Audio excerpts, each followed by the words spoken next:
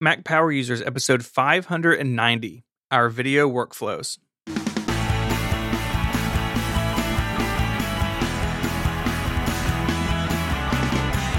Hello and welcome back to Mac Power Users. My name is Stephen Hackett, and I'm joined as always by my friend and yours, Mr. David Sparks. Hey, Stephen, how are you today? I am doing really well, David. How about you?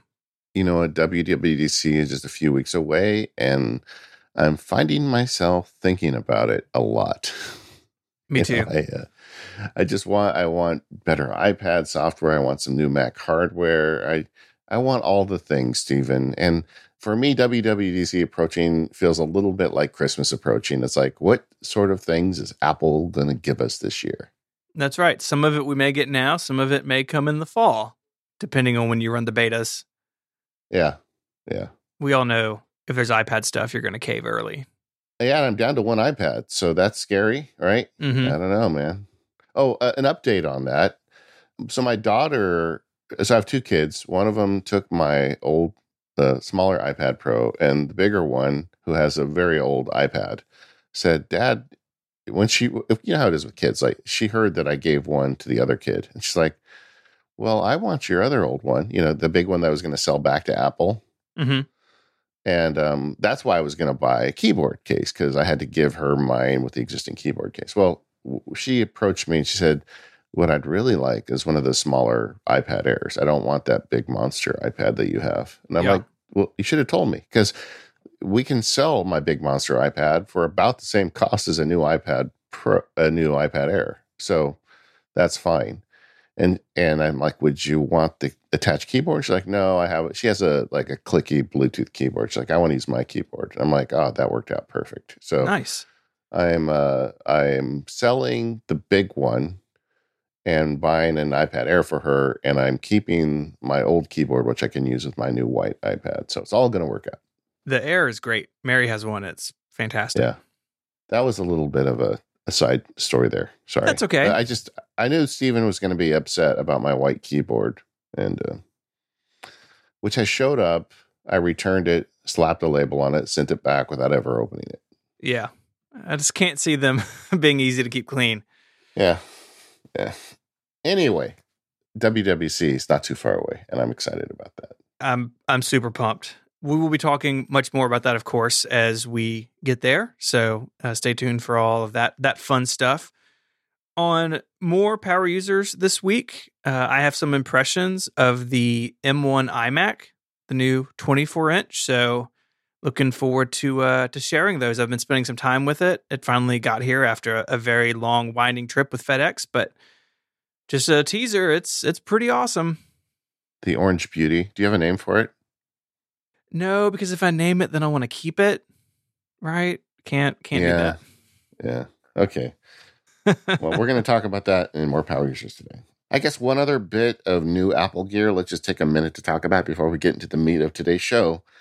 New Apple TV remote. I feel like as a public service, I need to tell the listeners, if you are among the many that does not like the Apple TV remote and you have $60 burning a hole in your pocket, this is an excellent use for it. It's really, really good. We got ours, and I took the Siri remote, I took it away. It's out here in my office. It'll go in a box somewhere. It really is great. The thing that has surprised me the most, see what you think about this, it has the most delightfully clicky buttons I've ever felt on a remote. Yeah, I feel like they've kind of nailed that down now. The thing I like about it the most is a dedicated power and dedicated mute button. Mm-hmm. Because teaching my kids, because I have we use Apple TV as our primary interface, and it's input one on our TV. And it took me a while to teach them how to turn it off, because my TV can turn off and on based on the Apple TV. It's got that chip in it or whatever they've got. And these aren't brand new TVs. I think most people have this ability. But in the old system, you had to go to a menu and press a button. Now you just press the power button on the remote and it turns off. Mm-hmm. So, and then a mute button on a TV remote, go figure. I mean, I could never figure out why they never did that on the last version, but it's very nice being able to mute it when a phone call comes in or something. Mm-hmm. Yeah, it's great. And you can use it with your existing Apple TV, and you basically just pair it and you're off and running with it. It Yeah. it is so much better. It's really infuriating how long we were stuck with the bad one. Yeah, I liked it, and I'm going to buy a second one for the bedroom TV because I was in bed last night watching TV with Daisy, and I'm like, I am never. It's like the new remote has ruined me, and next month's fun money is going to buy a second remote. There you go. So, in addition to watching TV, my wife and I have started this project where we're going to Disneyland and making videos, and I think it's just something, when your kids get older. Both of my kids are in college now, and as things clear up with COVID, they're going to be, out of the house. So we wanted to do something together. We have all these friends that got divorced, when their kids went away. And we one of the things we want to do is find projects we can do together. And this would be a fun one. But I'm suddenly finding myself working on video workflows. Like I'm shooting 4K using Final Cut, looking at different cameras. I've learned a lot in the last couple of months that we've been experimenting with this. I know you know even more. And I thought it would be fun to do a show talking through video workflows, kind of beyond just the basic iPhone plus iMovie workflow, and share with the audience some of the stuff we know and have learned. And honestly, demystify this, because I feel like a lot of people in the audience that are intimidated by something like Final Cut should absolutely not be. Mm-hmm. Now that I've used it a little bit, I realize that this is way easier than I thought it would be. Yeah, I definitely want to talk about Final Cut when we get there for that reason. It is it's sort of amazing that it and Logic are talked about as if they're siblings, because Logic is intimidating, even as someone who uses it several times a week. But Final Cut's fantastic. Yeah. So let's talk through our video workflows. You make a lot of YouTube videos. You want to talk through that process a little bit? Yeah, I would. And this is something that when the pandemic came around, I had to really focus on like the core parts of our business. And so the YouTube channel got put on pause. But as this episode goes up, there is one new video and a second one coming right behind it. So I'm sort of back in the saddle now after a year, which feels great. Yeah. For me, and maybe it's my background is like before any of this, I was a writer, is that I start with the script. I start with what I want to say in a video. And for me, like picking the topic, because I don't normally do on the 512 Pixels YouTube channel, I don't normally do like news or reaction to news. It's mostly like, little 8 to 10 minute mini documentaries on this one computer, right? It's basically pretty much that. And I've branched out some, and I continue to branch out, but that's sort of the heart of it. And so I start by thinking about the things that I want to get across about the topic.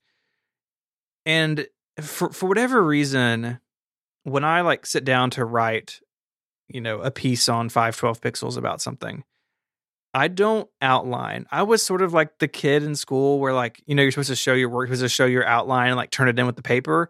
I would write the paper and then like backfill the outline, because I just don't, it doesn't work for me writing for whatever reason. I don't know why. Sure.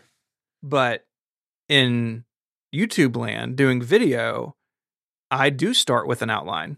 So I start with, well, why am I talking about this computer? What are the couple of specs I want to talk about? And I start matching those words with the shots or the things that I want to have on screen, whether it be, okay, well, this is going to be me talking to camera, or this is going to be B-roll of this laptop opening as I talk about the hinge, or, me trying to plug in a USB-A port and getting frustrated, whatever it is. And I sort of build it up from an outline, and eventually becomes a script with short paragraphs, and it sort of evolves from there. Yeah, I think that makes sense. I'm doing two different types of video, YouTube related video. The Max Sparky stuff is usually me, in my studio. And that is one workflow. Like I don't really script those out, but I outline everything. And I just kind of speak extemporaneously with the outline in front of me. I find that when I script, I just don't sound natural. It's hard for me to read the script naturally. but I do that. And then the stuff we do at Disneyland is very much just run and gun and just like, okay, say what's on your mind now, Yeah. I mean, the last one we put up, Daisy was talking about how she gets powdered sugar on her feet when she eats beignets. I mean, that's not something you script, Yeah. But so, that the prep, I think, does matter, however. Yeah. And it depends on what the content is, right? If I'm talking about a power book from 2002, like I have to write that because I can't keep those specs in my head and explain them clearly enough. Like I need to have them in front of me, and we'll talk about how I actually have them in front of me when I'm talking. But I totally get it, and I think that's one reason. And we'll get to this a little bit later. Is why I've taken to Twitch for some video stuff for that sort of more off the cuff things you just discuss as it happens. Yeah, and you produce a lot more in 512 pixels than I do as Max Sparky. Like a recent one I've done was several months ago about personal retreats, and I'll put a link in the show note. And you can, like, if you want to, when we talk about our camera setups and how we're running it, that's a good example of me doing that. And that was all extemporaneous. That was not scripted. That video. One thing I do plan on doing more of is I'm adding some little animations or cartoons to them, so you don't have to look at my face all the time. I don't want it to be like a hostage video. And you do that with a lot of B-roll. But when I'm talking about personal retreats, a shot of a Apple hinge isn't going to work. So you got to do something else. It depends on what kind of retreat you're taking, David. Yeah, that's true. That's true. Although I will say that I like this whole process. And as I get more comfortable with Final Cut and some of the tools, and as my house empties out, and it's, my studio is right in the middle of our house right now. So it's a constant, beehive. But as people start going off to school and work, I think I will be able to shoot a lot more of that and produce a lot more as Max Sparky as well. Yeah, I think so. I mean, that's one reason I'm in the middle of expanding my studio space is to have dedicated space for videos. Like as we're recording this, I'm working on the video that's been out for a few days as it comes out. Time is very confusing. And like I have 2 iMacs set up on a table like in the middle of my tiny office, and it's like I have to like walk around them to go do anything. And so I'm looking forward to having some more space that's a little bit more I can just walk in and start making something, because right now it's like set it up and tear it down every time. Yeah. Okay, let's talk about the recording process. And for me, I'm going to split it up because I have recording the Max Sparky videos, which is done in studio and under kind of a place I have a lot more control over, versus the Disneyland Field Guide videos, which are literally shot, running around Disneyland. Mm-hmm. Start with so what do you, because I know you have like dedicated stations, like you have an overhead cam set up and you've got like, how is, I can't really visualize it. Yeah. So, I guess I'll start with the overhead table. This is something that I built a couple of years ago with my dad, and I will have a video. It's an older studio tour on my channel, but it shows the overhead table and how it works. So you can kind of see it, but basically it means that I can mount a camera looking straight down at the top of a desk. In this case, it's a table that I bought from IKEA and then drilled a bunch of holes in to build this. Yeah. And it's all built out of lumber and some steel piping. And so I can move the camera to the front of the desk, to the back of the desk. I can move it left to right, and I can move it up and down by sliding these components of 2x. So it's kind of like a sled. And then I have really heavy duty clamps to hold everything down, like when I have the camera where I want it. In reality, I probably could have done without the adjustability, because basically I just always leave it in the same place. But it is nice to get it out of the way if I need to use that desk somewhere else. You can do this sort of thing with C-stands, or like you can get a tripod head that like swivels over 90 degrees. You can do overhead a few different ways, but I wanted a way where I could have really consistent overhead shots of products. So if I'm unboxing something, or I'm on Twitch building something out of Lego, whatever it is, I can have a really nice shot that's from above, straight flat on the desk, that looks really good, and have it lit really evenly. And it was a bit of a a challenge to figure out how to build it and make it work. But in reality, it's been such a huge addition to what I do. I absolutely love it.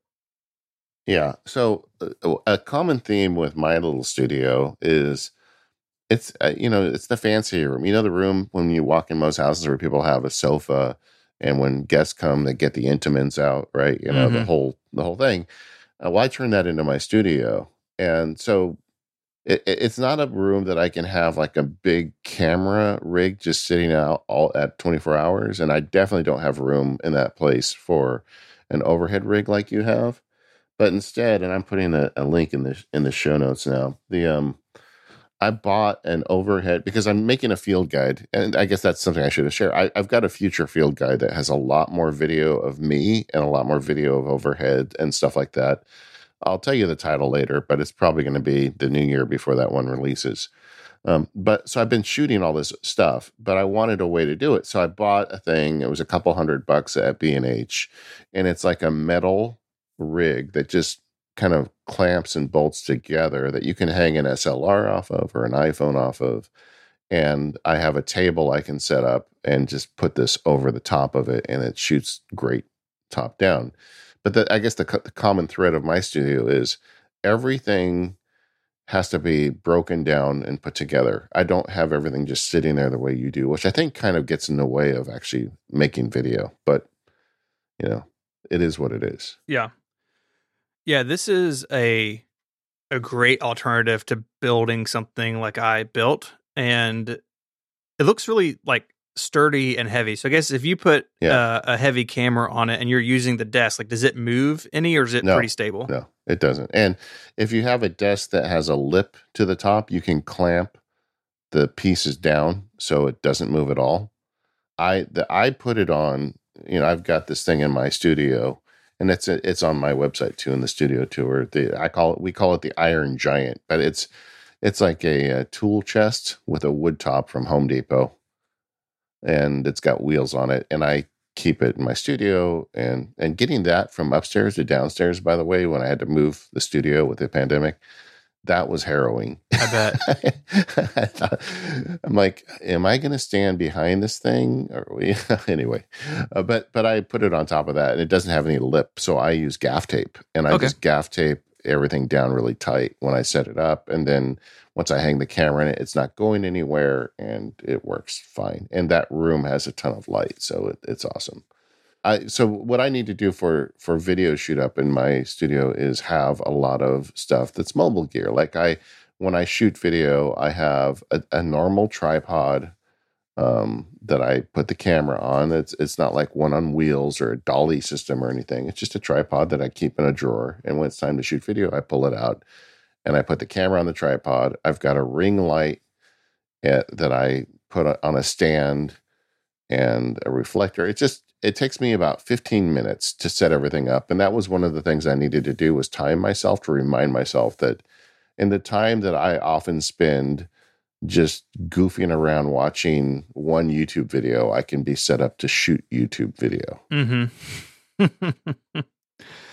Yeah, no, I get it. And it is, with like the ring light in particular, those have been very popular during the pandemic because a lot of people have needed something like this. And if you're not familiar with this, it's basically a donut that lights up. They have various sizes, like 18-inch or 16-inch, 12-inch, different sizes depending on what you need. And it gives you even lighting, and the camera pokes through it. And so you have even lighting on you or your subject. And it really works well. I mean, I have one of these. I also have a multiple light kit, but if you just need like one thing to get started, a ring light is the way to go. Yeah. And you can see it in my pupils, if you look, but what are you going to do? It kind of makes a funny effect there, but like it is what it is. Same thing. I used to really worry about, what if you see light refracted in my glasses if I turn my head? It's like, you know what? I just wear glasses. This is how this is. I've learned to let go of some of that stuff. What do you do? What camera do you shoot on when you shoot your video? Yeah, so I have the Sony A7 III, which I think is what you have too, isn't it? Yeah. And it's great. The Sony A line, I've been a fan of for a long time. I had the A7R2 before this. The A7 III is a little bit older now, but it definitely does what I need it to do. The only thing I wish it did was high frame rate in 4K. So if I shoot high frame rate, then to slow it down to make really smooth motion, it only does it in 1080. So I borrow, like my brother has a newer version that can do what I want. So I borrow his for slow-mo stuff. And I have mounted on it almost all the time is Sony's 24-70 f2.8 lens. Now, some people will say, "Oh, you got to have a fixed lens. You need something that's not zoom." Look, the 24-70 is fantastic for my needs. It's fantastic for the amount of space I have in such a small room. I can back it up and be really wide at 24 millimeters, or I can punch in. And I would say that like 98% of the stuff on my YouTube channel that's not shot just on an iPhone, like an iPhone vlog, which I've done a few of, it's through this lens. Yeah, I got myself an expensive lens for this camera. I got a 24 millimeter fixed lens with I think it's a 1.4 f-stop, and it is like my baby. Mm-hmm. It's such a great lens because with that lower f-stop, it allows me to blur the background, which I think looks really nice in the studio. If you look at that personal retreat video, I had the f-stop down pretty far for that one, and that gives you an example of what I can do with that lens. Yeah. The other reason I like that lens is because I use it. I have a little like cage rig I put on the A7, and then I use the Rode, what is it called? My Rode microphone. I think it's the same one you have. The Rode VideoMic Pro shotgun. But I mount it on, as you're looking at the camera, on the right side of the camera, offset by about 12 inches. So what I do is I sit right in front of the microphone and talk straight into that shotgun mic. Mm-hmm. And then the lens is just a little bit off to my left, and I look to my left. But then that allows me to kind of put myself on the right side of the frame, or the left side, depending on how you look at it, and then leave space so I'm not totally centered, and I can like put other assets if I want behind me. Yeah. And I get really good audio that way because I'm with that 24 millimeter lens, I can get pretty close to it. Yeah. And so that's kind of that's like my big thing, having everything there, being able to capture pretty good audio. The room I record in has amazing light. It's got skylights around it. So it's like there's tons of light from every direction if I shoot at the right time of day. But it also has bad audio because it's got a high ceiling. So being close to that microphone kind of helps offset that. Mm-hmm. Yeah, I've used the Rode VideoMic Pro. I still have it, but I switched over to the Rode Wireless Go. So it is a wireless pack. So you have a component on your camera running audio into your camera, and you have this little box that you can use on its own, like clip it to a shirt, and it is a wireless lav, or you can actually run a wireless lav, which is what I do because it looks nicer.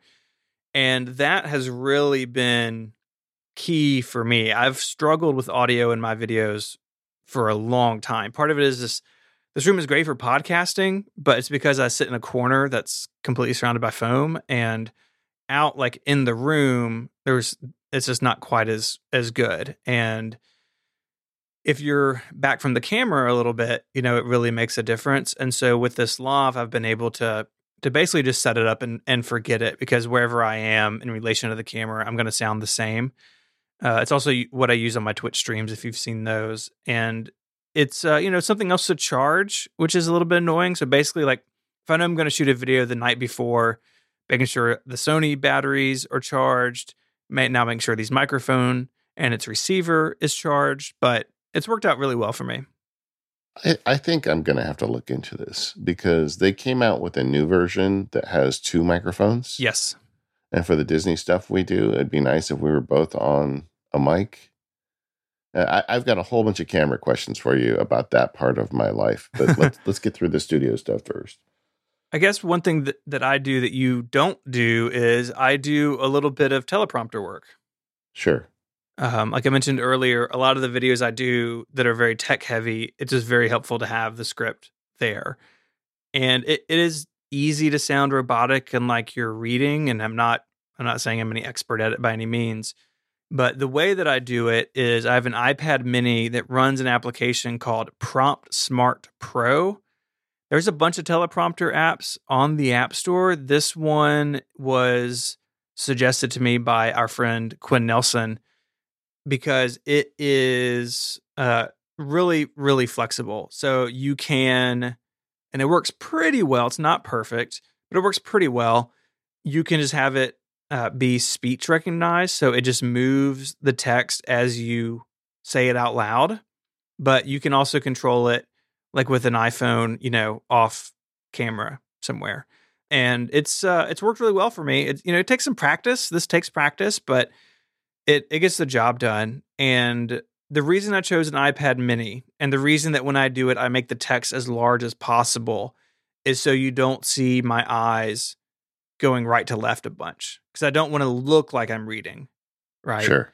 And again, that was advice from Quinn was like, blow the text up as big as it gets, put it on the smallest iPad you have.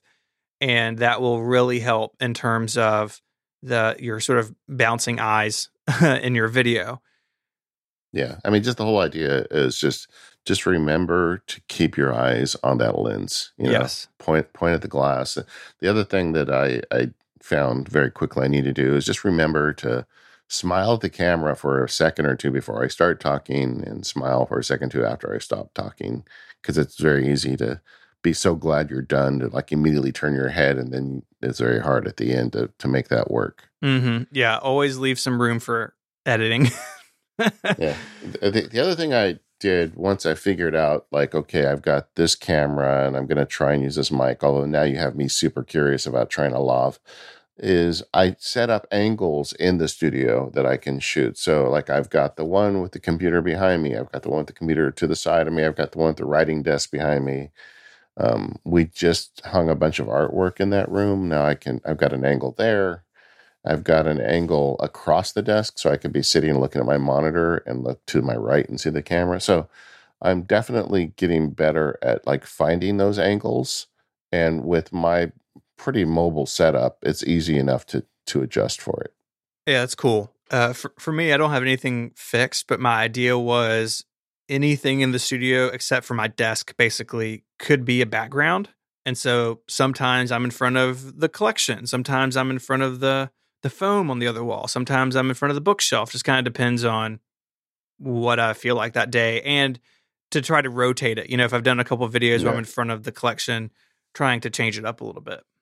Because it's the central room in our house, like if behind me as I'm sitting at the computer is a staircase going upstairs. And right, yeah. That's the angle I don't really want ever. And so I actually have a screen that I bought for the old studio. It's just like one of those Japanese like rice paper screens. And it folds up. It's in the corner, and I use it also for Zoom calls. And like we all use it when we want to have like something where we're looking in the computer and we just don't want to have the background show up. So I use that for some shots too. It just kind of depends on what I need. But I really feel moving from, because I had my own studio in the house, which was a bedroom. That was great because it was isolated. I can go in there any hour and record screencasts and do anything I want. And moving to the central room of the house, which I had to do because of the pandemic, that was a downside because it's harder for me to record because it's got to be at the hour when nobody is wandering around making noise and banging pots. But there's a lot of this new space I really like. I like being central in the house. I like the light of the room has great light. The acoustics aren't as good, but it's really kind of caused me to rethink a whole bunch of ways I do setups. And I think when all of this is over, I'm probably just going to stay in that space. I'm going to leave the kids' rooms for the kids. That's interesting. I kind of figured you'd go back, but if it's working for you, and it'll be quieter when people are out of the house again, so you kind of get rid of the downside that you have now. Yeah, I went through a whole bunch, because of the audio in the room and just being in the middle of everything. There are some days, trust me, that I really don't like having things going around me while I'm working. But You put those AirPods Pro on and you turn on noise canceling, and you do kind of isolate yourself that way. But I even considered at one point building one of those studio sheds in the backyard.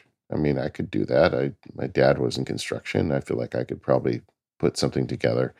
But then I realized, no, once everybody goes back to school and work, this house is going to be empty again. It's going to be me and the dog all day. So why spend all that money to do something like that? And so I'm pretty happy with the situation. And now I figured out the camera angles. I haven't nailed audio yet, but like one of the reasons I did the show was to pick your brain. And I think that's one thing I want to look into. So I'm generally happy with the way everything gets shot in studio. This episode of the Mac Power Users is brought to you by TextExpander from Smile. Get 20% off. Just go to textexpander.com/podcast and type more with less effort. With TextExpander, you can supercharge your team, allowing them to do more with the same resources. With TextExpander, your team will have less repetition, fewer errors, and greater consistency, which makes them feel like they've hopped off a bicycle and into a Ferrari. You can keep your team consistent, accurate, and current by sharing your text and images with the whole staff to keep them on track. Everyone will share the same messages and give the same answers to all customer questions. We talk about that often in relation to customer support, but I had an email recently from a listener who's a lawyer, and he has his whole staff using TextExpander. So when they get emails from potential clients or opposing counsel, they've got a set script of text responses that they manage through TextExpander. And that's what the magic of TextExpander for Teams is. Everybody can share the same pool. You can make changes and everybody just gets it. So work faster and smarter with TextExpander.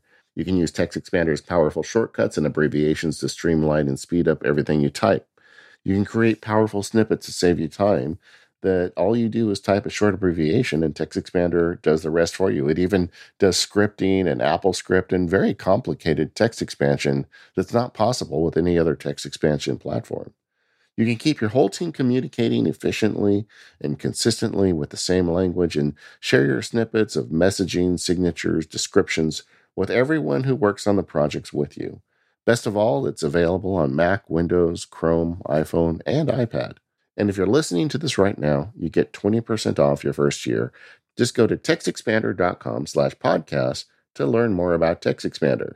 I subscribe myself for me and my virtual assistant, so we've got a little team that uses all these features. You should too. Once again, that URL is textexpander.com/podcast, and let them know you heard about it at the Mac Power Users. Now, so you're doing Twitch stuff and I'm doing Disneyland stuff, which is a totally different way to capture video. You want to talk through that a little bit? Yeah. So for my Twitch stuff really started with the St. Jude fundraiser we did last year because Mike was going to be remote, and then we didn't have to, but we decided to do more video stuff leading up to it. And so I kind of got into the world of Twitch in a way that I haven't before. And honestly, I still feel a little bit like a imposter on Twitch because Twitch has this whole like community thing. Like it has its own personality as a site that I just don't care about a lot of the stuff that you can do on Twitch. But it is a really good platform for live streamed video. And so to do this, I ended up building a PC for it. There are tools on the Mac to do video streaming like this, but in reality, Windows is better suited for it, especially if you're doing window capture. Like I need to capture everything happening in this Chrome tab or in this game. It's way more robust on Windows. And so I'm using this custom PC that I built. Though that in itself was a lot of fun. I'd never built a PC before, so I did all this research for weeks and weeks and weeks and talked to people and like called up my tech YouTuber friends like, hey, I'm thinking about this and that. What do you think? And over the course of about a month, got the parts in and put it together. And one of the keys to it was having multiple HDMI capture cards. And so these are PCI cards that have HDMI ports on them, but you run video into the computer with them. And so I've got a couple of those. They capture in 4K, and I can bring video in from a camera into the PC, set up scenes in Streamlabs, which is the software I use, and then send it out to Twitch. Yeah, I mean, that's like a thing. And you've got a Twitch tab on your channel where folks can go and watch some of the old streams, which I've been doing as we've been prepping for today's show. And it seems like you're pretty comfortable on camera and you've got a pretty good setup for this. Yeah, I didn't realize this in the beginning, but it taps into my love of doing live shows where we like take Mac Power users on the road and, go do it in a theater somewhere. Yeah. We're going to do that again, by the way. Oh, yeah. That's going to happen. We got to. But it's sort of the same vibe and energy, and I didn't really expect that, but I've sort of fallen into it. I am pretty comfortable there. For me, the idea was I'm going to build this to be able to sit down, hit a few buttons, and be streaming. And so it's built at the overhead rig. I have an overhead camera and a camera that faces me. And I have a third camera that I can use if I'm somewhere else or need to show something else, either handheld or on a tripod elsewhere. But they're all running over HDMI right into the PC. And Streamlabs, if you haven't used software like this, these tools let you bring in different video sources, different audio sources. So I can bring in my microphone, or I can bring in music, or if I'm playing a video on the stream itself, I could say, hey, pull this audio from QuickTime and the video and route it out to the stream. And it's really easy. You can save scenes. And so, of course, I have a Stream Deck over there to change between scenes. And it's really, really a lot easier than I thought it would have been to sort of build up your little collection of different shots and different streams, and then to switch between them really easily is literally the push of a button. Yeah, and you're doing Lego builds and technical stuff, and I don't know, it looks really good to me. Thank honestly. you. Yeah, it has been a lot of fun, and it's been one of those things where it's not really work at the moment. It is. I mean, I'm doing things like I do at work, like looking at old computers or just talking about tech or whatever. But for me, it is purely in the hobby and interest section so far. Like, the channel on Twitch isn't monetized yet, and that's okay with me because I'm just doing it for fun at this point. And it has slowly grown, and it's been a really different sort of category to play in. Yeah, and that's exactly what the Disney thing is for me. I just wanted to do something different. I'm a nerd. I wanted to play with the technology around it, but I also feel like I have a lot to share. Daisy had started co-writing a book, a field guide, and then we decided that this would be way better with video. So we're just going to make it one tiny bit at a time. We did one when it reopened. We did one on May the 4th. We've been doing some screencasts on the app. We did one recently on Downtown Disney, and we're going to make these little videos. And as long as we keep making them, the thing will continually evolve. But it totally changes the video capture game for me. And like one of my challenges for this project, and one of the reasons I want to talk to you about it and the listeners, is trying to figure out what makes more sense in terms of capturing video. Like, I have the first generation Osmo Pocket, which is this great little camera. It's a gimbal off of a drone, basically attached to a little stick. So you can carry it around, and it's got a gimbal on it, and it shoots decent video, but it's a very small sensor too. It's not a very big sensor. Yeah. I've got an iPhone that takes great video, and I've got my fancy camera and super expensive lens. And so the first video we did, the reopening, I did with the Osmo Pocket, which was perfectly fine video. It was very stable, and you can just pull it out of your pocket and start shooting with it. But it's also limited, and the 4K footage out of it is not super great. It's pretty grainy with that small thing, and I'm just not sure I'm really happy with that. Whereas I bring the Sony camera, and that's what I used for the Star Wars day, and that's what I used for the one we did in Downtown Disney, and it's super creamy bokeh, the background blurry thing when you're talking to the camera really makes it easier and more pleasant video. Mm-hmm. But it is a massive camera. Like, it's heavy to carry it around all day, and I'm super panicked that I'm going to drop it as I'm pulling it out of a bag. I mean, this is this camera is like a significant investment for me. I've never spent that much money on a lens or a camera. And the idea of carrying it around Disneyland every time I go is pretty scary to me. Like, Yeah. I feel like it's only a question of time before I break this lens and you watch a grown man weep at Disneyland, you know? So I'm not sure what to do with cameras. And I've been looking and doing research. There are like middle of the road cameras, and this one that has my eye is this Sony VZ100, I think it's called, which happens to be the camera you use for your Twitch rig. Tell me about that. Yeah. I've got a couple of them. And so if you're familiar with the Sony RX100 line, it's a compact camera, but it has a 1-inch sensor.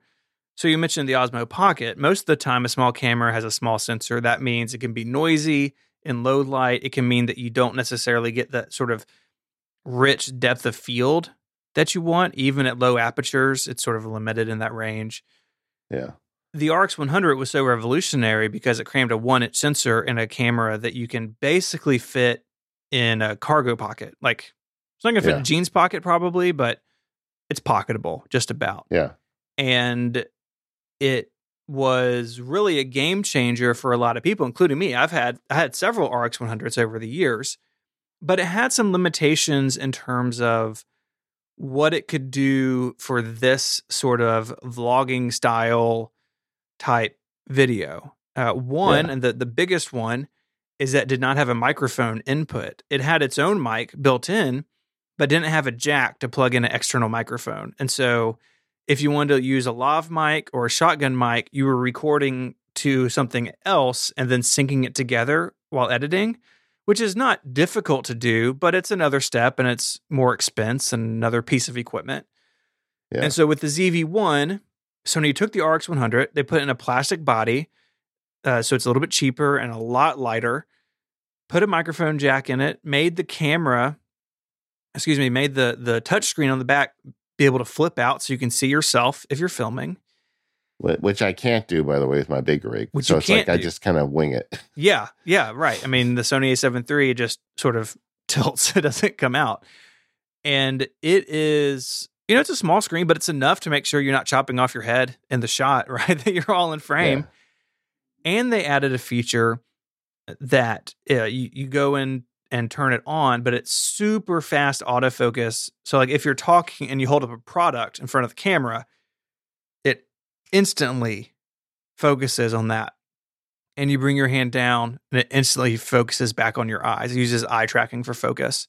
I already experienced that using the A7 III. It's like I called it the churro problem. I wanted to show a churro to the camera and I could not get it to focus on it. The ZV-1 would hit it spot on, I think. It is really impressive for its size. It's about $700-800, depending if you find it on sale somewhere. So it's not cheap for a camera of its size, but for its capability, I've been super impressed with what it can pack into its small frame. Have you experimented with like kind of the bokeh feature? It has some sort of feature where it can kind of increase the blurriness of the background, which I think really does improve the look of the videos. Yeah, I have a little bit, and it does a nice job at that. I don't leave that on. But in the studio, I'm probably shooting at like 2.8. It'll go down to f1.8, and it's 24 to 70 millimeter equivalent. So it's got a nice range on it as far as zoom. Shoots 4K 30. It has HDMI out, so I'm running these cameras into my capture cards. And I'm not using the microphones on them because I'm using the lav. But if I shoot something vlog style, I can wear a lav and just take this camera with me. And I can't find a bad thing to say about it. Now, I can't speak much about the battery life because when I'm streaming, I have them plugged into external power, but I would imagine for what you're doing, the battery life would be fine. Even if it's not, the batteries are pretty lightweight, so you could just have a second one in your pocket. Yeah. So I've been researching it because I am thinking about it. Father's Day isn't far away, right? Mm-hmm. The battery shooting video is like 1 hour in the battery. Okay. Which isn't great, but on Amazon you can get 3 batteries for $20. So that's probably not a Game changer. The main thing for me is I just want to be able to get a little bit of that creamy background as we're walking around Disneyland. And if I can do that without having to carry my precious camera, that I am really afraid something will happen. Like, just the other day when we were at Disneyland, I was using one of those Peak Design bags with the side thing, the side pocket. Mm-hmm. And I had the camera on my neck, and I picked up the bag to go to the next thing we were doing, and I had forgot to zip it up, and my water bottle just went flying. And I was thinking, what if my camera had been in the bag when I did that? Bad time.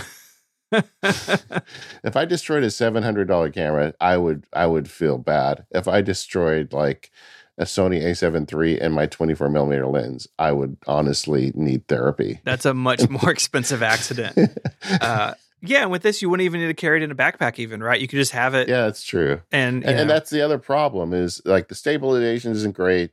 You can't see the framing, like a couple of the shots, if you look at our videos, and we don't have that many videos up yet. We're kind of new at this, but there's a couple where my head is just chopped off because I didn't know it was being chopped off, and the stabilization isn't that great. And so I feel like being able to see, what I'm shooting and I can only have a 24 millimeter because I don't have enough money to buy like a bunch more lenses for it.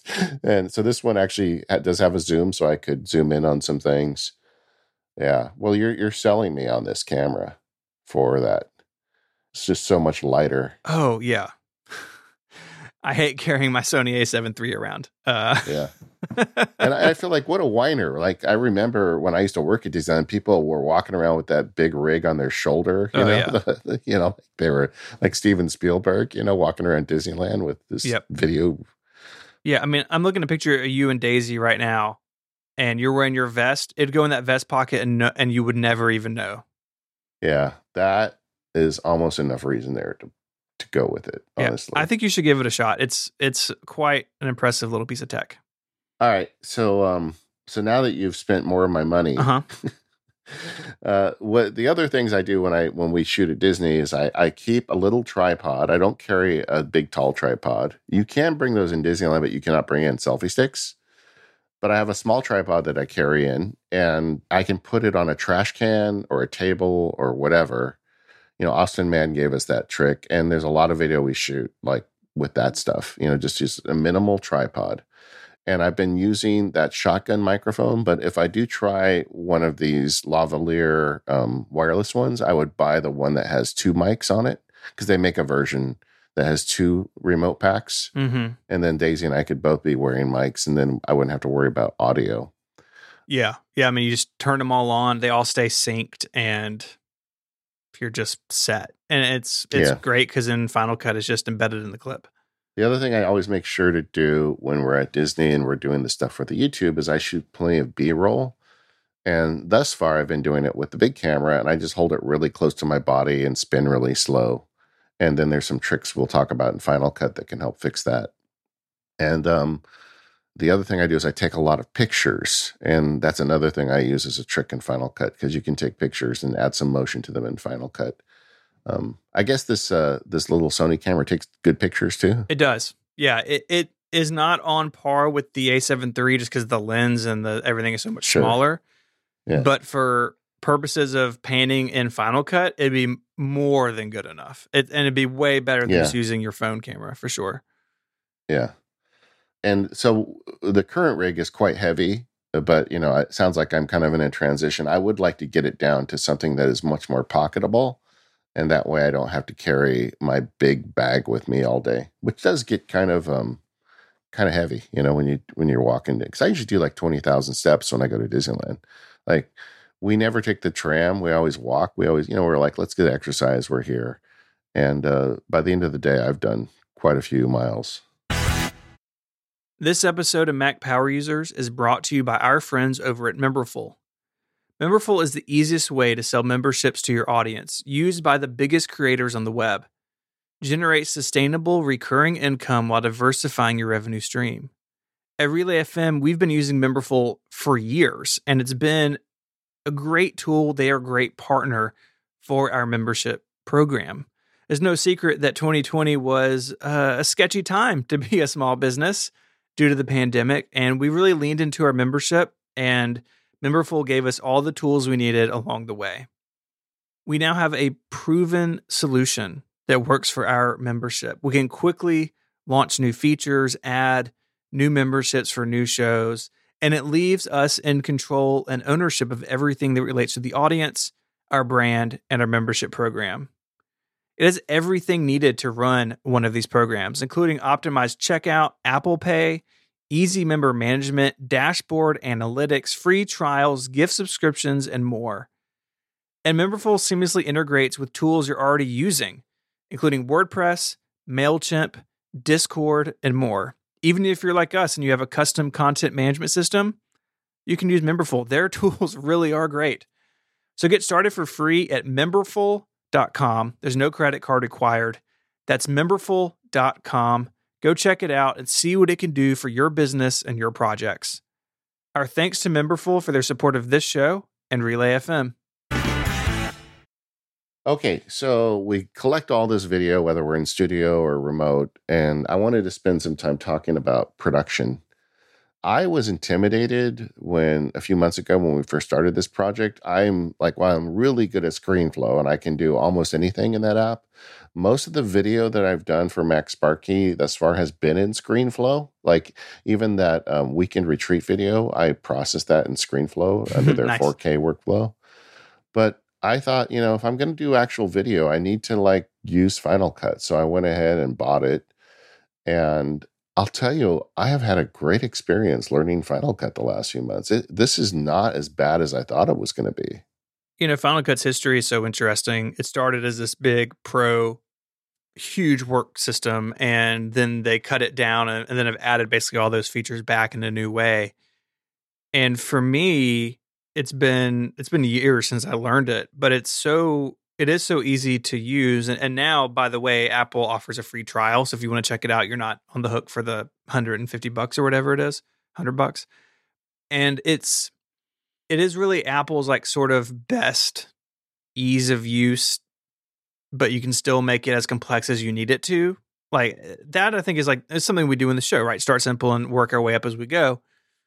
The best Apple software is that way, and Final Cut may be the best example of it. If you just want to drag some clips in and have some transitions and maybe have a title or two and export it, super easy.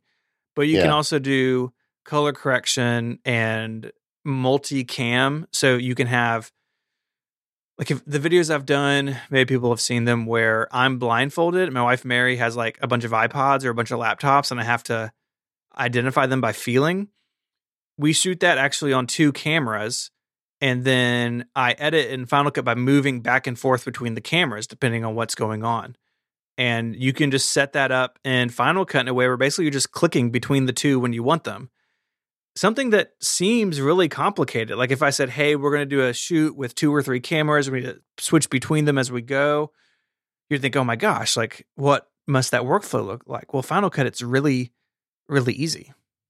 Yeah, I am. In fact, I was going to ask you about that workflow in particular, because that's kind of on my list. Why not, when I shoot studio video at home, set up an iPhone or maybe a Sony RZ1 that you're going to make me buy, or set up, separate camera, and just so I could have an off face camera, one shooting at me from a different angle or whatever I'm working on, and then be able to combine them. And so why don't you tell me right now, how hard is that? What do you do to set that up? Yeah, so it's really, really pretty easy. So you bring in footage from both cameras, and they can be different formats even. So if you recorded one on your phone and one on your Sony, it doesn't really matter. In Final Cut, you create what's called a multicam clip. So all you do is you select the clips. So you select, okay, this is my 20 minutes of camera A, my 20 minutes of camera B. You select them. You say, hey, this is a multicam clip. Final Cut then puts them together. They're still separate if you need them, but it creates a new clip with both cameras in it. And then you go in and set up so the interface in Final Cut is completely customizable. And one of the panels you can open is the multicam selector. and then you basically choose, I want this shot or this shot, and you can switch in between them. Now, the key for this is the syncing. And so, like in those identifying by feel videos, I'm capturing audio. Like, we both have microphones, but I'm also capturing audio with the cameras. And so Final Cut uses that audio to sync everything up. I will put a couple links in the show notes that really walk people through it. But that's really about all there is. You make sure that it has all the same audio so it can sync up, and you tell Final Cut these go together, and then you're just picking between them as you cut your project. Yeah, nice. Well, I think that one of the biggest barriers to Final Cut for me was the first run experience. And I think while I in general am very happy with how user-friendly Final Cut is, I think library maintenance and just like general setup is actually difficult to wrap your head around, because they have all these different layers of projects. When you set up a new project, first they've got the library, and then they've got the project, and they've got the event, and all of those could mean the same thing. And as a new user, it's not clear what it is you're doing there, right? So you can have a library with multiple events on it, and an event could have multiple projects inside of it. And then suddenly you get very confused if you don't know what you're doing. It is a little bit confusing. I would agree with you. That feels like sort of a old, like a bastion of a time gone past. But once you get the hang of it, it's pretty quick. And there's a really big Final Cut community. So if you do run into issues, not only do you have Apple's resources, but you have folks like our friend Tyler Stallman, who does videos on his YouTube channel about Final Cut Pro and things you should know. There's lots of great places you can learn much more about Final Cut, where if you run into a problem or, hey, I'd like to do this, how do I do it? The answer's out there. And honestly, usually like the multicam thing, I was intimidated by that the first time. I thought, gosh, this is going to be a real pain. It's like, oh, this is super easy. And most of the time, that's what you'll find. Yeah. And what I resolved in doing is I just have really a library for me as a project. Mm-hmm. I don't want to accumulate massive amounts of files on my drive for this stuff. Once I make one of these silly Disney videos, I don't feel a burning need to keep all this archival data of 4K raw pictures and all that. So I created a library for each project. The May 4th thing was a library, and the Downtown Disney thing was a library. And then I set up in the project separate little projects or events for the types of footage I captured. The B-roll, the Daisy talking, David talking, and I keep that kind of separated. But I've really also started to use the label, the tags. I forget what they call. They call tags something else. They have a different name for it. Yeah, but I use those, and it makes it really easy to jump between them. And I did watch several Tyler Stallman videos this week, and I wish I had watched them months ago. He's so good. We'll put some of his videos. He did a recent one where he actually addressed that library question, and he answered it the way I've kind of evolved to do it. That made me feel good. Mm-hmm. That he does it the same way. Yeah, that's how I do it. One video is one library, and that's it. I create a new library for everything.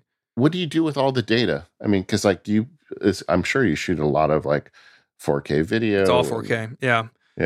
I mean, if I just go to my drive right now, it's a lot of stuff. Really, what I've come to do, because to back up a second, Final Cut copies, or you can set it up to copy. It's how I have mine set up. Copies in your footage into this library file. And if you right click on it in Finder, you can go through there and see what's there. But for me, it's become too much to keep. And so I keep, at least for a lot of my projects, I keep the final edited version, and I may keep the B-roll, but I don't necessarily keep the library forever with all the edits and everything. For me, it's just a space management thing. I mean, I'm coming up on a close to 90 videos on my YouTube channel, and they're almost all 4K, and it really adds up quickly. So for instance, the iMac M1 video that has gone up, as I'm speaking, I'm not quite done with it, but it's already 60 gigs worth of stuff. And once I add the final B-roll, it may be 80 or 90. And like that just very quickly gets out of hand.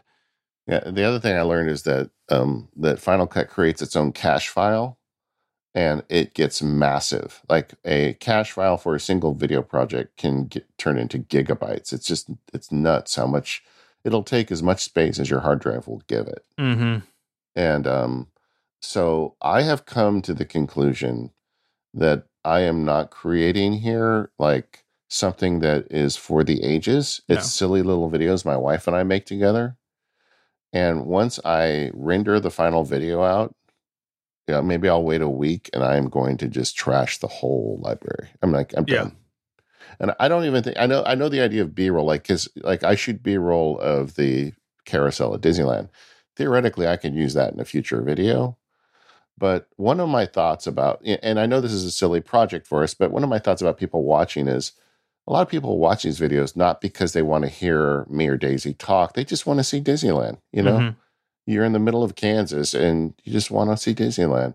But I think you want to see current Disneyland. So me using year-old B-roll of the carousel doesn't make sense to me. So I think I'm just going to throw it all overboard. And I'll keep the finalized video, and that'll be that. And the cache file's in there too, so I get rid of that massive cache file at the same time. Yeah. For a lot of my stuff, I still have the machines. And so if I need a random shot of a titanium power book and I don't have my original from 3 years ago, well, I have it now. That makes more sense. Yeah. And I don't want to necessarily repeat the same shot of that computer in multiple videos. Now, if it's something that I'm filming that maybe isn't mine, like I did this video on the stainless steel iPod Shuffle, and someone lent that to me for the video. And so I kept all of that because there may be a point in the future where I want something and I don't have that on hand. So I kind of do it on a project by project basis. I know some people archive everything, and certainly I archive lots of other things, but the file sizes, and especially with 4K, is just, they get out of hand so quickly. It's just not feasible for me to keep all that stuff. And honestly, I don't go back to it that often anyways. Yeah. And I shoot, by the way, we didn't talk about it, but I shoot for the YouTube stuff. Everything is 4K, 24 frames per second. I don't know. What have you decided on how you're going to shoot that stuff? I shoot 4K 30. I get 24, and obviously it's like what movies and stuff are often in, but I think on YouTube 30 looks a little bit better, and so I work in 30 frames a second. And just for me, it's like that's the minimum viable, and my camera's like that little pocket camera can shoot 24 or 4K. Mm-hmm. That's kind of how I made the choice. The some tricks I learned using Final Cut that I would recommend is sort and favorite B-roll. Like if you're even if you're doing a family video and you take some B-roll, let's say you take your family on vacation to Disneyland and you shoot pictures of the castle or whatever, go through and favorite and cut the clips that you want to use as B-roll at the beginning, and that way you can filter for that for favorites. And it makes it so much easier. I try to do that manually, and then I actually got that tip from Tyler Stallman, and it really helps. Another really good tip if you're working in Final Cut is the Ken Burns effect is very effective, and I don't think there's artificial intelligence involved, but it does a really good job of by default setting up Ken Burns photos. It's like if you're shooting family video and you want to add a picture of something and you want the picture to have some motion to it, all you have to do is hit the crop and then Ken Burns button, and then it automatically does it for you. But you can also change the way it looks if you want. And that gives motion to still images. I mean, do you do that very often in your videos, Stephen? I think you usually use video for everything, don't you? Yeah, I try to use video for everything, but there are occasions where I need like an Apple Press photo. And so sometimes I'll add a little Ken Burns just to have some movement to it. But I try to, like if I'm, for instance, in this iMac video, there's some panning shots of, from the side of the iMac. That's all video. That's not a photo that I've Ken Burns'd. But it is pretty nice. And again, it's something like, well, how would I set it where to start and where to end? Well, Final Cut makes it really easy because there's a green overlay and a red overlay. And you say green is the beginning and red's the end. And you say, I want this Say I've got this photo, I want to start on the left side and I want to move to the right. You just arrange those boxes where you want them. It's not like it's not like programming keyframes or anything. You're just setting the start and end point, and Final Cut just moves between them. I agree. And it's just really easy, and you can set the length just by dragging it. Final Cut is very forgiving when you make changes to your timeline, like it moves things for you or it'll insert it in between things. It just seems to know what I want to do with the way I drag a clip into the timeline. And I haven't really studied the nuances of this, but like I said, it's like whoever made this application obviously uses it a lot. And what would be the best behavior if he drags a piece of video and he holds it right between two other clips? Well, that probably means he wants me to move everything to the right and drop this in the middle. And that's what it does. Its assumptions about your intentions are almost always correct for me too. I've always been impressed by that at Final Cut.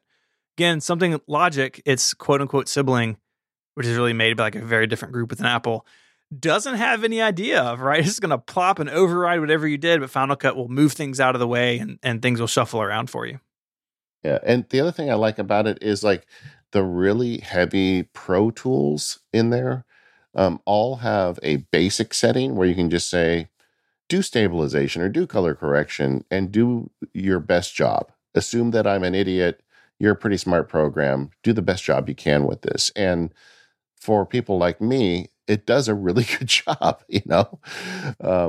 Stabilization is one that really stands out for me. I can't get over how impressive the stabilization tools are. Like when you shoot video and you're walking around at a birthday party, or if you're me and you're trying to be a, wannabe YouTuber at Disneyland, everything's a little jiggly sometimes. It's hard not to because you don't have like a steady cam or a big rig to put it on. Mm-hmm. But in Final Cut, there's a button that says stabilization, and there's a dial. You can turn it up as much as you want or as little, and it processes it right on chip. This may be an M1 thing, but that stabilization processing is so fast that it's like you don't even think about it. You just click the box and set the dial, and it's done.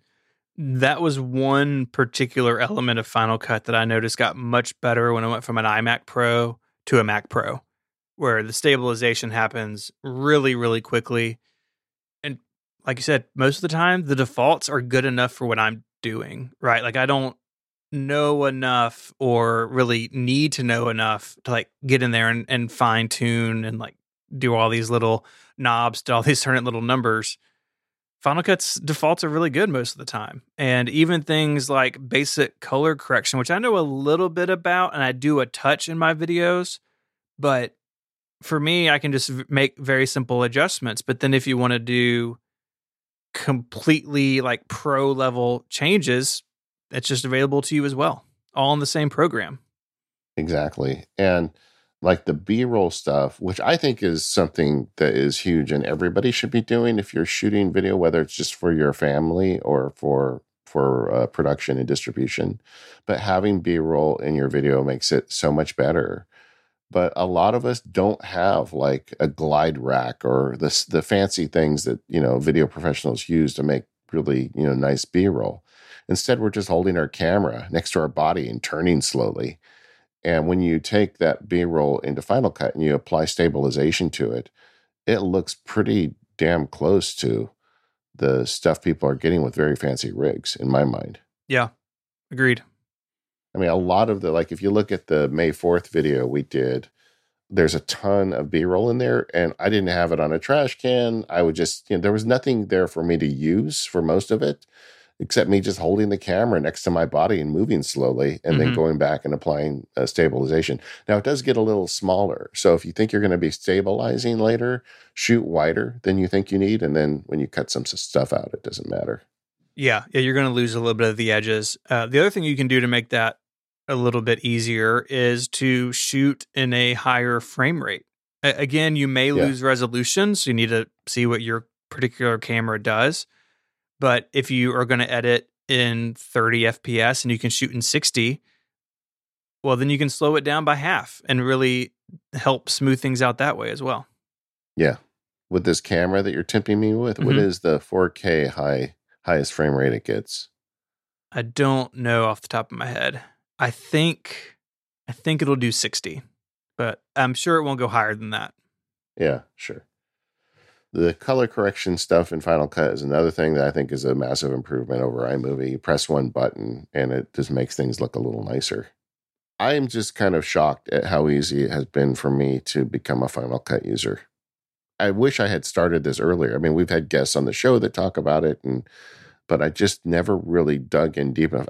What you need, as always is the case, is a project. And now that we're doing this Disney thing, I have a project. Let's talk about audio for a minute in Final Cut. I think that's one thing that's kind of fun. So like if you have B-roll, you can always remove the audio. There's literally a line with the attached waveform that just drags down. By the way, one thing I do like about Final Cut over ScreenFlow is that Final Cut seems to 100% of the time accurately render the waveform for the audio. I don't know why that's so hard, but there's a lot of audio apps that don't reliably render that waveform. And it's a huge problem for me, like with ScreenFlow, because I code all my ScreenFlow stuff. Like if I want to say the audio again, I'll click my tongue once and then I can see it in the waveform where I know where to make the edit. But if the waveform isn't reliably rendered, sometimes ScreenFlow will just randomly put a waveform from a different clip under a clip. Oh no. Yeah, it's not good, but you can get it to get it to come back. You have to delete the clip and then hit Command Z after a few seconds and then it properly renders it. I don't really know. It must be a bug, but it's been there for years. And, when you can't reliably trust that waveform, it makes the edit a lot harder because with Final Cut, you literally just look in the timeline, exactly where the edit points are.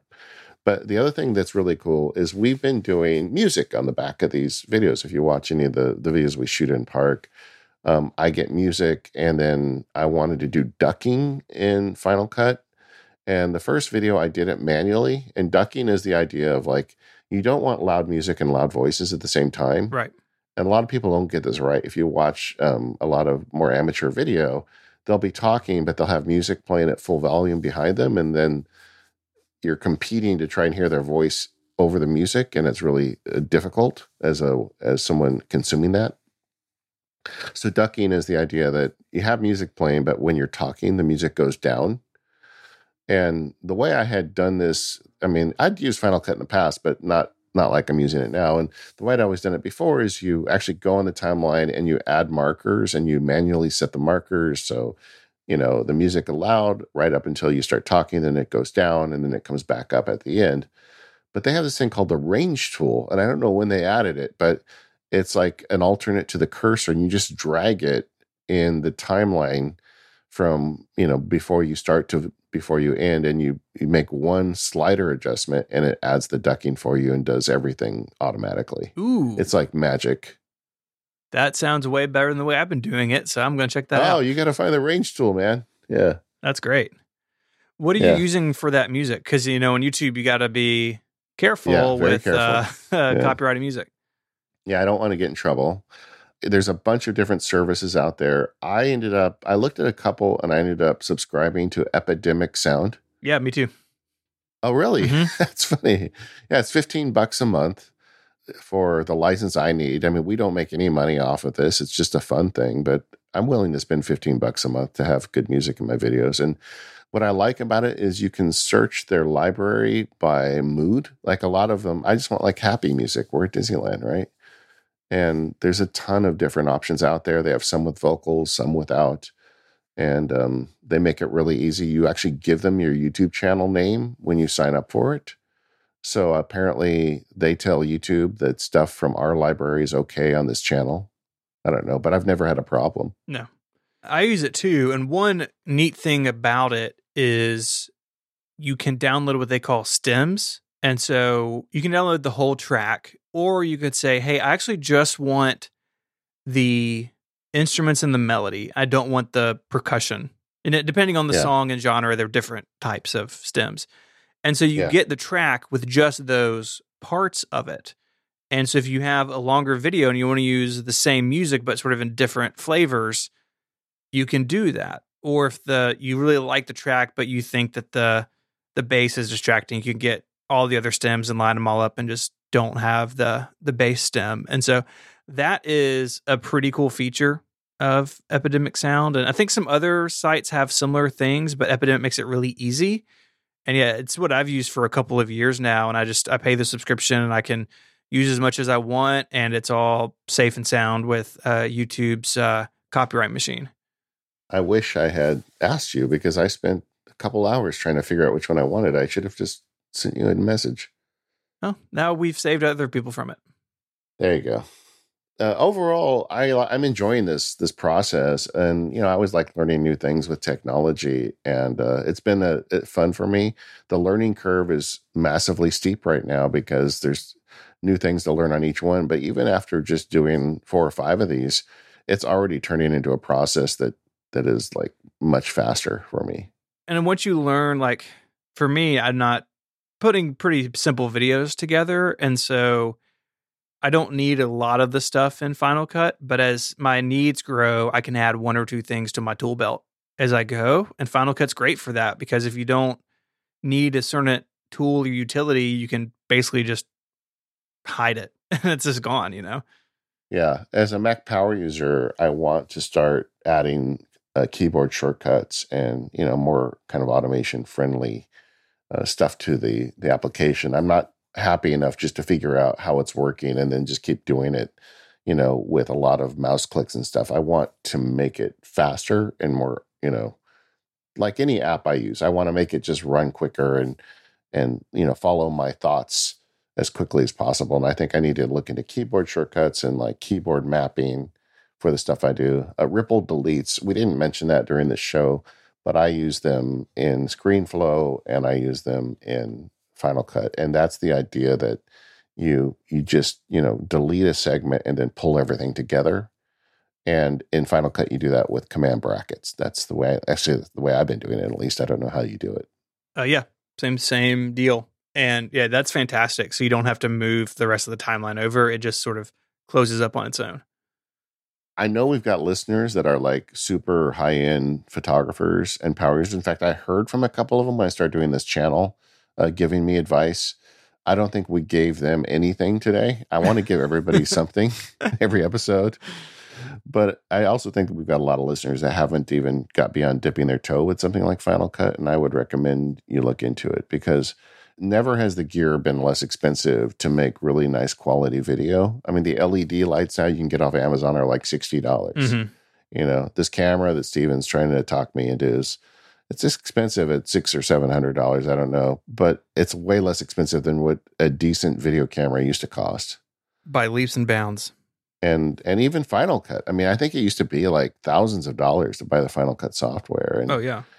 Now it's just a couple $100. So there's a lot of good reasons to try and play with this stuff if you're a nerd. And you don't even have to start with a camera. I mean, the iPhone has gotten to a point where you can shoot amazing looking and sounding stuff with just sort of a raw iPhone and bring it into Final Cut, and it does the HDR stuff that you need it to. And, I like what these big cameras give me and the tools that I have, what I can do with them, but they're by no means necessary. In fact, I think 2, and I have to go back and look, but I think 2 of the 3 of the Steven Touches Things playlist in my YouTube channel, I think 2 of the 3 were shot completely on iPhones.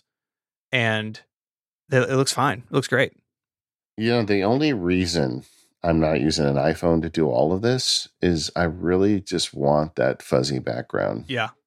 And I want a little, the iPhone is a little noisy and it's a very small sensor. And I think I'm willing to spend some money to improve that. But at some point, if the iPhone got good enough, like if we had portrait mode in video, that would be tempting. Like I looked into, like some people are actually doing portrait mode in video by doing a screen recording on their iPhone. Mm-hmm. Like you said, it's a screen recording, turn off all the UI stuff you can, and then you crop it just into the display as you are like setting up a shot and you treat that. But it's pretty hacky. And honestly, portrait mode is not the same as a 1.8 f-stop lens. Yeah. Phones have a ways to go before they get there. Yeah. But if it wasn't for that, I feel like in general, it's a very stable video and it's in your pocket already. That's pretty nice. Mm-hmm. This episode of Mac Power Users is brought to you by Parallel from Relay FM. If you like this show, there's a good chance you're going to like Parallel. Accessibility in tech has come a long way in the past few years. Just look at what Apple announced is coming to the Apple Watch later this year with single hand control. Operating systems can speak, display high contrast text, and support alternative ways to touch the screen or move around it. But it's important to know if these efforts are any good, if they're actually useful to the people who need them. Parallel is a podcast on Relay FM hosted by journalist and accessibility expert Shelley Brisbane. She was just on MPU not that long ago. She describes it as a tech podcast with accessibility sprinkles. She and her guests put accessibility into a larger context. Sometimes it's about devices and software. Sometimes it's about living in a world that's powered by more tech every single day. So go check out Parallel. You can find it on the web at relay.fm/parallel or search for Parallel wherever you get your shows. Well, thank you, Stephen, for giving me an intervention and helping me spend money, giving me some tips. What are other things you would recommend to folks that want to get a little better at video? Yeah, like I said, other than watching Tyler Stallman. As I say, just watch everything Tyler Stallman does. I think the other thing too that has really helped me over the years is really trying to understand what you want to make. And so I really kind of had this thing when I started my YouTube channel where I was like, I really want to shoot and make projects sort of in the style of someone like MKBHD. Now I'm not shooting on 8K Reds, but I'm talking to camera. I have clever B-roll, and it's sort of serious. Like he's talking to the camera, he's explaining things, and I still do a lot of videos like that. But I've also learned that I really kind of enjoy this iMac video is weird and probably not that helpful if you're trying to buy an iMac. But I was like, well, what if I do directly compare an orange iMac G3 to an orange M1 iMac?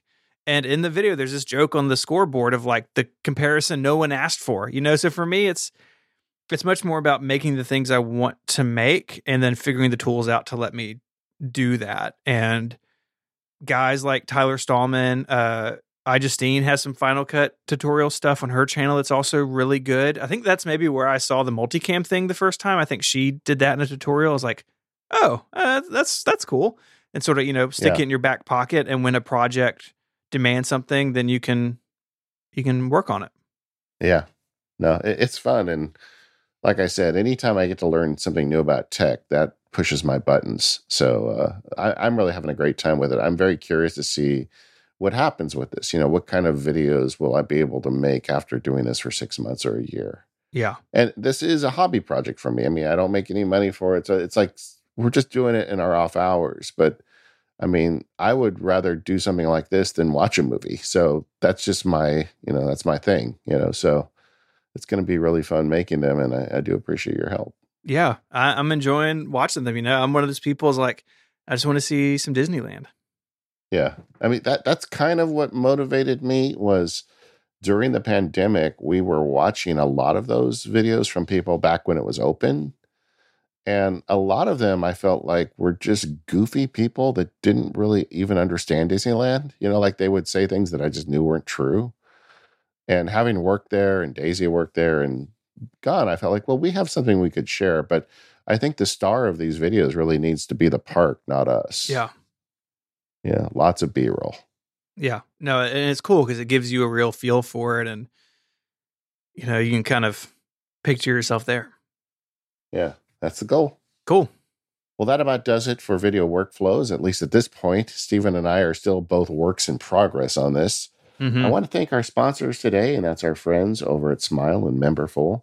We are the Mac Power Users. You can find us over at relay.fm/MPU. If you are really into video, why don't you sound off in the forums over at talk.macpowerusers.com. We'd love to hear from you. Tell me everything I'm doing wrong, gang. I'm sure there's a bunch. I'm willing to learn, so share it with us. And we'll see you next time.